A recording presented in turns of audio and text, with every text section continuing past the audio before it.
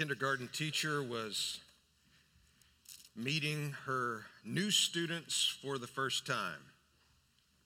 She came into her class with those intimidating 5-year-olds and sitting there in class with them and trying to set a precedent for the year. She wanted to do a few things, some questions she had to ask them. Of course, she had their information, but she wanted them to interact with her. And so they did a few games, sharing their names with each other. They shared some information about each other. But, she really didn't want to waste the day. She wanted it to be some instructional time to figure out where these kids were and to know some things that they already understood, maybe some things that they didn't understand very well. And so she started off with math, and she said to her kindergartners and said, how many of you can count, know your numbers and can count at least to 10, maybe even go a little higher? How many of you can count for me today? And all of the little hands all around the room went up.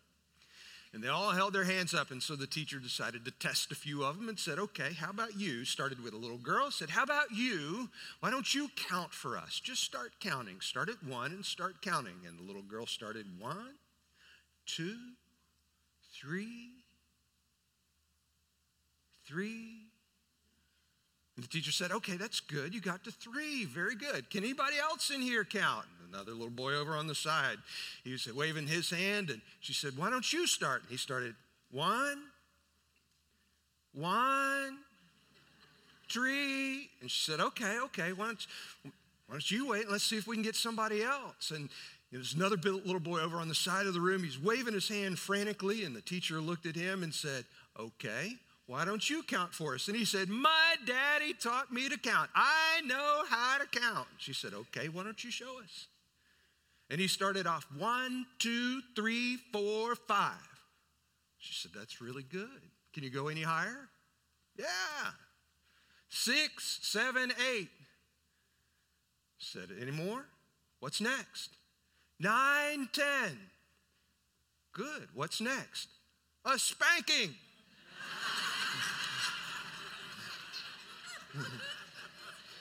We got a lot of jokes about the family.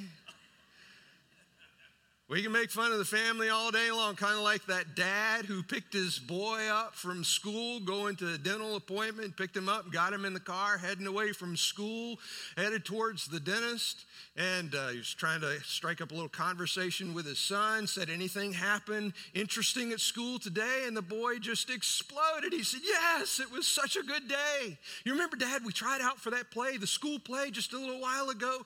We did that, and they announced who got parts. And the dad waited, and he said, well, did you get a part? He said, yeah, I got a part. I get to play a man who's been married for 20 years in the play. And the dad said, that's great, son. That's wonderful. If you keep working hard, maybe they'll give you a speaking part next time.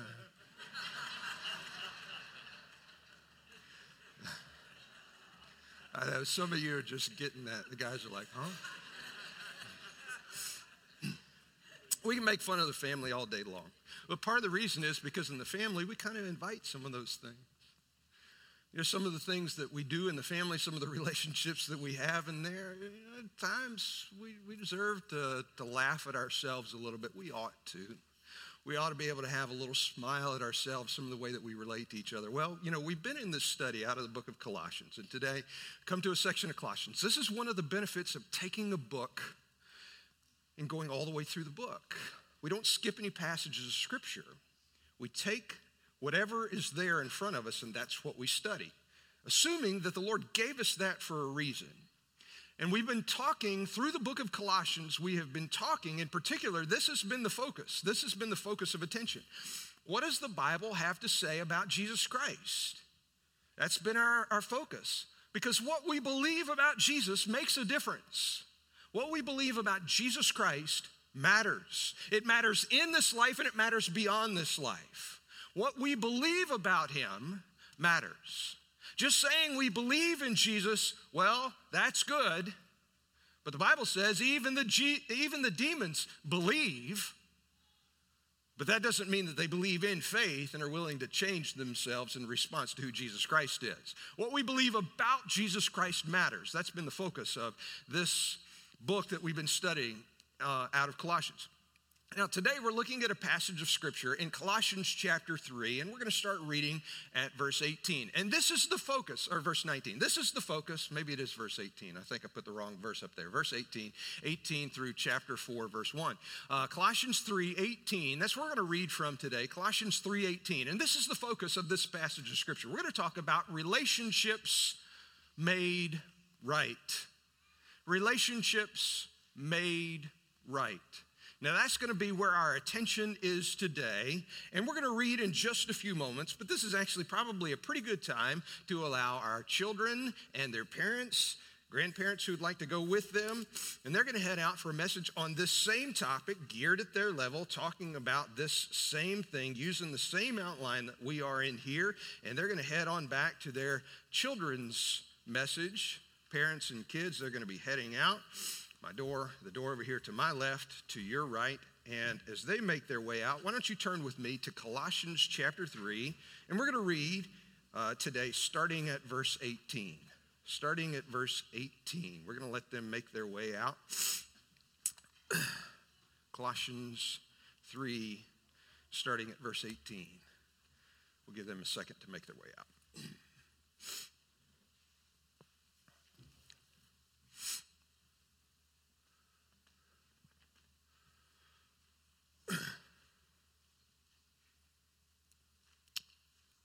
Okay, we're going to read in just a second. But I wanted our kids to make their way out before making Colossians chapter 3, starting at verse 18. And it says, "Wives, submit to your own husbands as is fitting in the Lord. Husbands, love your wives and do not be bitter towards them. Children, obey your parents in all things, for this is well-pleasing to the Lord. Fathers, don't provoke your children, lest they become discouraged. Bondservants, obey in all things your masters according to the flesh, not with eye service as men pleasers, but in sincerity of heart, fearing God, and whatever you do, do it heartily as to the Lord and not to men, knowing that from the Lord you will receive the reward of the inheritance, for you serve the Lord Christ. But he who does wrong will be repaid for what he has done, and there's no partiality. Masters, give your bondservants what is just and fair, knowing that you also have a master in heaven." We want to talk today about relationships made right in this next section where we are studying in the book of Colossians. Now, this passage sounds very similar to a passage that we covered just a few months ago, back before Christmas, when we were talking about some of the family situations that we find when we did that sermon series, Crossroads, dealing with biblical issues that are in our culture today. This passage, however, is a little different. This passage is in a different context. It's written in a different book, and it's written to a different group. As this passage is written, we've got to read this passage here in Colossians chapter 3 through this lens.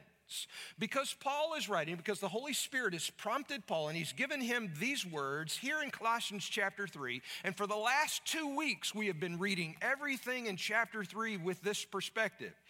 We've been saying, as I shared 2 weeks ago, as Pastor Stafford preached from this last Sunday, because I'm a believer, because I belong to Christ, because I am in Christ, here's what he calls me to do. Because I'm a believer, these are some of the things that God has called me to do. Because we belong to Jesus, we need to seek the things that are above.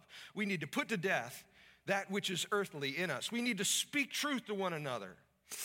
We need to not use our prejudices that divide, but to focus on Jesus who unites us. We need to love and act like Jesus, being kind and forgiving. We need to love others like Jesus did. We need to let God's peace shine through us. We need to let God's word dwell in us. Because we belong to Jesus, we need to do all we do for Jesus. And this is the particular focus of this passage in Colossians chapter 3. It is an extension of everything that has been said before. Because we belong to Jesus, we need to let the word of God dwell within us richly. Because we belong to Jesus, we need to treat other people differently. Because we belong to Jesus, we need to show the same kindness and forgiveness that Jesus showed.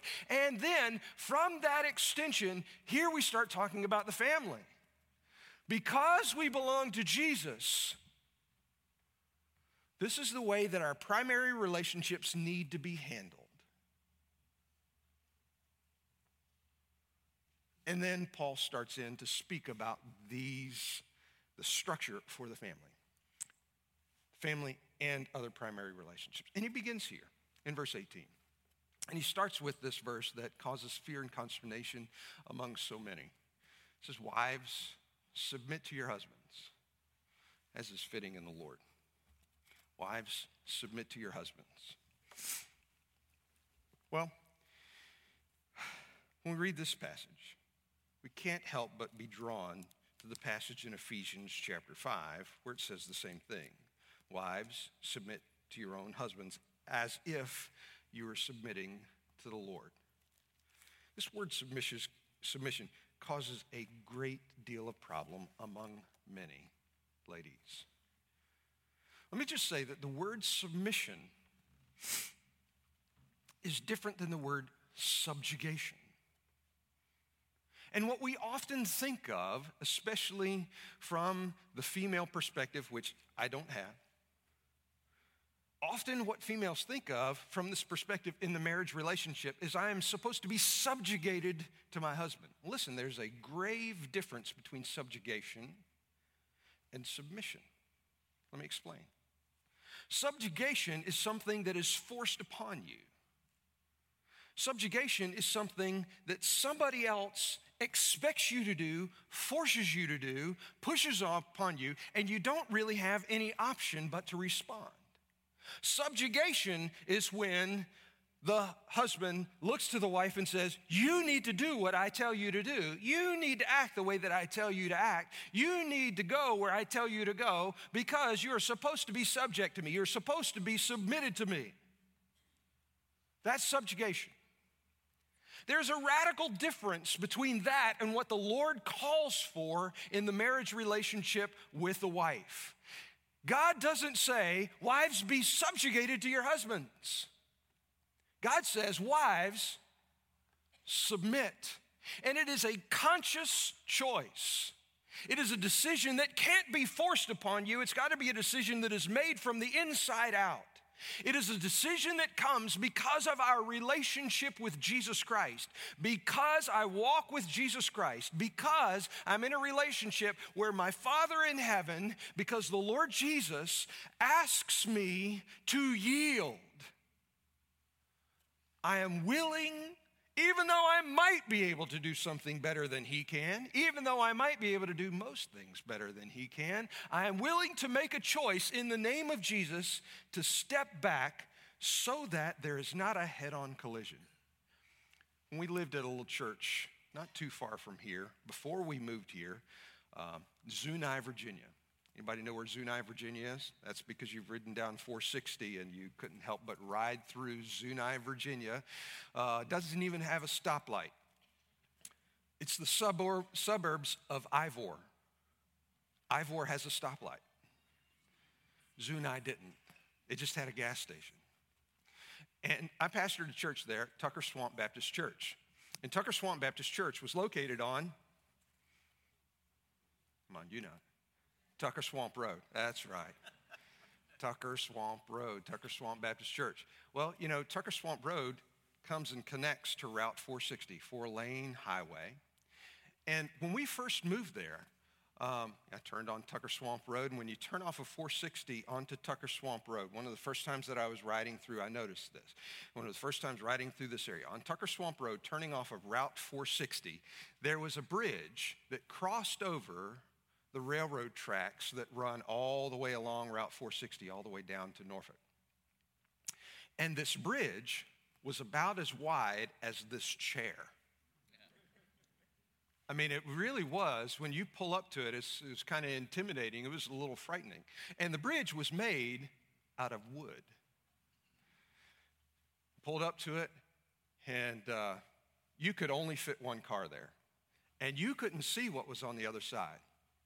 And as you pull it off of 460 and you pull up to this little bridge that you have to go up, over, and down, this wooden rickety bridge, right next to the bridge, there was this yellow four-sided sign that said, yield. Now, what was interesting was, if you're going that way from 460 towards the church, there's a sign on this side of the bridge that says, yield. When you leave the church and you come back to the bridge on the opposite side and you're going this way, there's a little yellow sign right next to the bridge that says yield. Who's supposed to yield? I mean, if I'm yielding going this way and they're yielding going this way, what's up with that? We're both supposed to yield? Well, yeah. Why? Not because they're a terrible driver and you're a better driver. It doesn't discriminate. It says yield whether you're a good driver or not. It says yield whether you got a bigger truck. And there were plenty of those all jacked up through that old part of the country there out in the woods driving through the fields. It doesn't say yield if you got the smaller car. It doesn't say yield if you know this bridge better than anybody else. It says yield because they don't want a head-on collision on top of the bridge. Somewhere here in this marriage relationship, there has to be a decision, a conscious choice, a conscious decision with a party, with a member in this marriage relationship who says, I choose to submit my will so that we have a direction that we can go in. Now, God says this really should be the wife that submits. Why? I don't know. I don't know. Other than that, God said it. Is that a hard pill for some to swallow? Yes, it is. But because I belong to Jesus Christ, because you belong to Jesus Christ, wives, make a choice to submit. Now, guys, you don't get off scot-free, and you know that. Because it says in verse 19, husbands, love. Now here in Colossians chapter 3, husbands, love your wives and do not be bitter towards them. Well, if you compare that to the passage that's similar to this over in Ephesians chapter 5, there's a whole lot more here. It says, husbands, love your wives, just as Christ also loved the church and gave himself for her, that he might sanctify and cleanse her with washing of water by the word, that he might present her to himself, a glorious church, not having spot or wrinkle or any such thing, but that she should be holy and without blemish. So husbands also ought to love their wives as their own bodies. He who loves his wife loves himself. Nevertheless, let each one of you in particular so love his own wife as himself, and let the wife see that she respects her husband. I mean, so there's a little broader explanation there. Here's what we get in Colossians chapter 3. This is what we get. Husbands, love your wives and do not be bitter towards them. That's what we get. Husbands, love your wives and do not be bitter towards them. And we got a whole lot more instruction in Ephesians chapter 5. Husbands, love your wives as Christ loved the church, as Christ gave himself for the church, as Christ died for the church, as Christ sacrificed all that he was so that he might go to Calvary and bear the brunt of everyone's mistakes, including his wife, the church, even though he didn't sin himself. Husbands, love your wife just like that.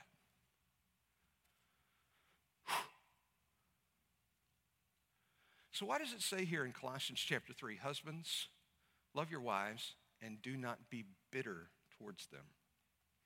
Why that? Why that? Almost seems a little out of place, doesn't it? Except that after 31 years in ministry, I've seen it again and again. I've seen it over and over. I've seen it time after time. I've counseled with couples time after time where the husband is dealing with this very thing. Let me just be straight with you guys. I think the reason that many husbands, wives have their own issues to work through, but many husbands have problems in their marriage with their wife is because we are filled with bitterness. What are we bitter over? We're bitter over the fact that we have to give up certain things now that we're married. I've seen it again and again. You mean I can't go out drinking with the boys anymore? You shouldn't be telling me that, woman.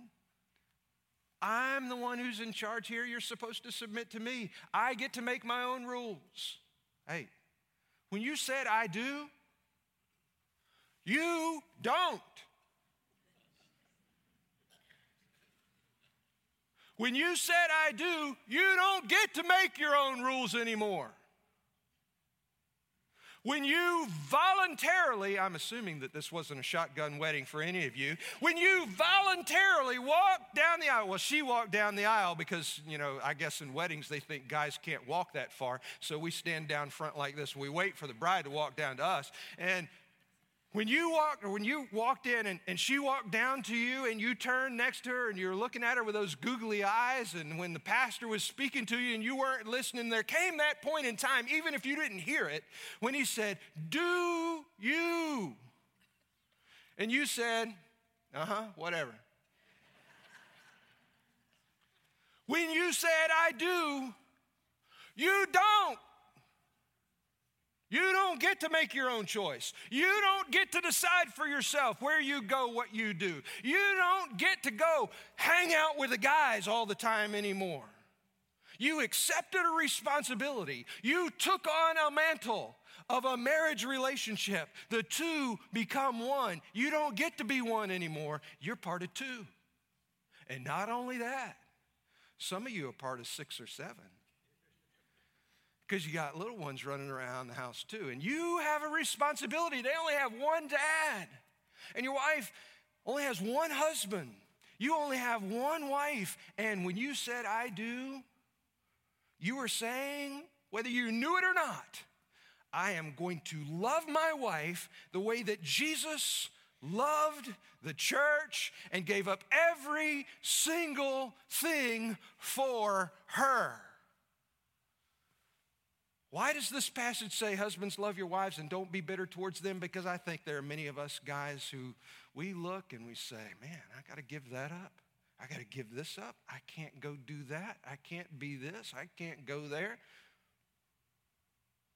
That's right. That's exactly right. You said, "I do." And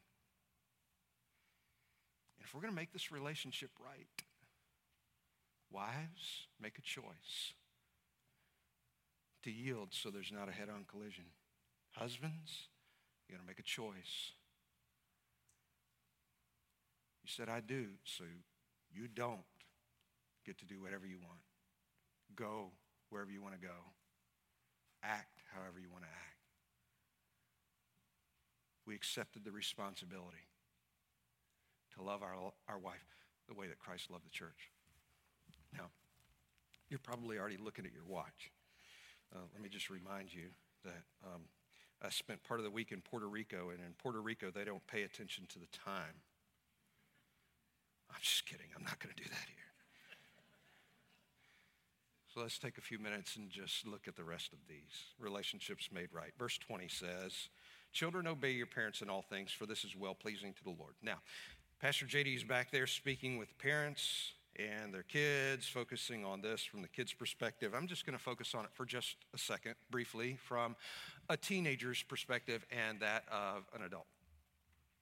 When the Bible tells you to obey your parents in all things, keep in mind there are other Bible passages that speak on this particular topic. In the 10 Commandments, it says that we're supposed to honor our father and mother, and that obligation is not removed from us for the length of our life. Yes, I am supposed to honor my mother and father. But there was a thing that happened, about 32 years ago, where I walked in, stood here, my wife walked down front, and I said, I do. She said, I do. And I left my mother and father, and I cleaved unto my wife. Now, just a note here, mother-in-law, father-in-law, mom, dad, when your daughter walks down here, when your son's standing here, they are not beholden to obey you anymore. Their primary responsibility is to their spouse. That's why in those wedding services, we have had built in the idea of a father giving his daughter away. It seems a little archaic today, but it actually has a biblical principle. The father is giving away the place of primary responsibility for the care of his daughter. And it's now on him. And I got my eyes on you, boy. That's okay. But what that means is that children, adult children, well, you're not in that position where you have to follow all the dictates of your parents anymore. You do still have to honor them. But your primary responsibility comes to your spouse. Now, if you're one of those teenagers that hadn't gotten there yet, as much as you'd like to think that you have been absolved from that responsibility of obeying your parents, let me just give you a word of practical advice. Until you start paying rent, until you start paying for your cell phone, until you start paying for your cable bill or your Fios bill, until you start paying for all the gas in your car, start paying for your car, start paying for the insurance on your car, mom, dad, you own that. It's okay for you to act as if you do. And you can cut that cell phone off anytime you want. So, hey, teenagers, it might be a good idea to show a little of that respect that is due still. Just a little word of advice there. Children, obey. Parents, nurture. Fathers, do not provoke your children lest they become discouraged. Over in Ephesians chapter 5, it says, that's actually chapter 6, it says, you fathers, do not provoke your children to wrath, but bring them up in the training and the admonition of the Lord. Fathers, don't provoke. It says that in both passages. Well, what's the opposite of provocation? If fathers, parents, we're supposed to not provoke, what does that mean? Well, the opposite of provocation in a biblical sense where it's talking about here is we're supposed to encourage. We're supposed to raise them up. We're supposed to prepare them, train them. We're supposed to nurture them. And most of us dads don't really have that nurturing, gene or that experience or that characteristic. But this is the call, and it's not by accident. There's no divine accident here. Both times it says, dads, don't provoke your children to anger. Raise them up. Encourage them. Nurture them in the Lord. There's two other relationships of note here. I know the time. I know some of you would like for me to keep going. Some of you would like to beat the Methodists to lunch. But here it says in chapter 3, bondservants, verse 22, obey in all things your masters according to the flesh, not with eye service as men pleasers, but in sincerity of heart, fearing God. Whatever you do, do it heartily as to the Lord, not unto men. Two other relationships that are very critically important here. I just want to take a second and explain these. Relationships made right. Now, in this passage there, the word that's used in Greek is the word doulos. And I'm relying on my trusted Greek scholar, Stafford Beasley, the word doulos. That's what it says. Now, when you see the word doulos in Scripture, the word servant, it is also translated as slave. And it is. It's somebody who's a slave, but it's also somebody who's a servant, a bondservant. And there's a marked difference. A slave is somebody who has no rights, who is purchased, who is owned.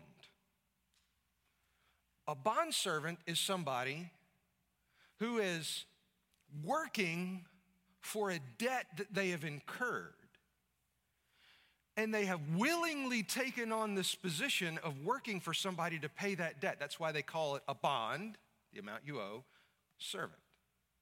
Now, the word doulos in Scripture is translated both ways, slave or bondservant, depending on the circumstance. In this particular circumstance, in Colossians chapter 3, I think it's specifically talking about a bondservant, a worker. Now, most of us today wouldn't think, well, I'm not a slave, I'm not a servant. But in this context, with the sense of this word, you are. Now, I'm just curious here in this room, how many of you owned your own business or own your own business? About 10. Those of you who just held your hand up, keep your hands down. How many of the rest of you worked, had a job somewhere? That's pretty much everybody else in the room who's an adult. You work somewhere else. You would be the equivalent of a bondservant in this passage. Why? Because you're not the employer, you're the employee. If you're working for somebody and you're doing a job for somebody, you are the bondservant. I'm not enslaved. I bet you are. You got a house payment, you got a car payment, you got an electric bill you want to keep the electricity on. You got some things you want to pay for. And maybe your employer has agreed with you to help pay part of your health care. Some of you are working just so you have that health care. You, in a sense, you are a servant because you have a bond that is held over your head, an amount that is due that you have to work off that amount. Well, that's what this passage is talking about. And here is what God says. In that relationship, when you're the bondservant, when you're working for somebody, when you're the employee, and when you're doing this, you, because you belong to Jesus Christ, because you are His, you need to work as if you were working for Jesus Christ. How many of you love your employer? Ooh, wow, that's a lot.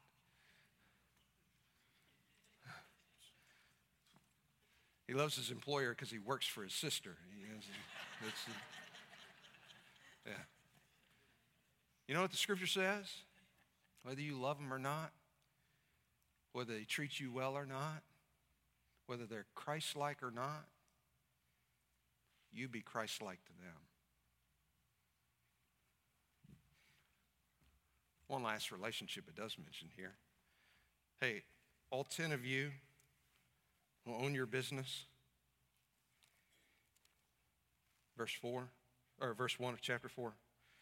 Masters, bosses, give your bondservants what's just and fair, knowing that you have a boss. Same word.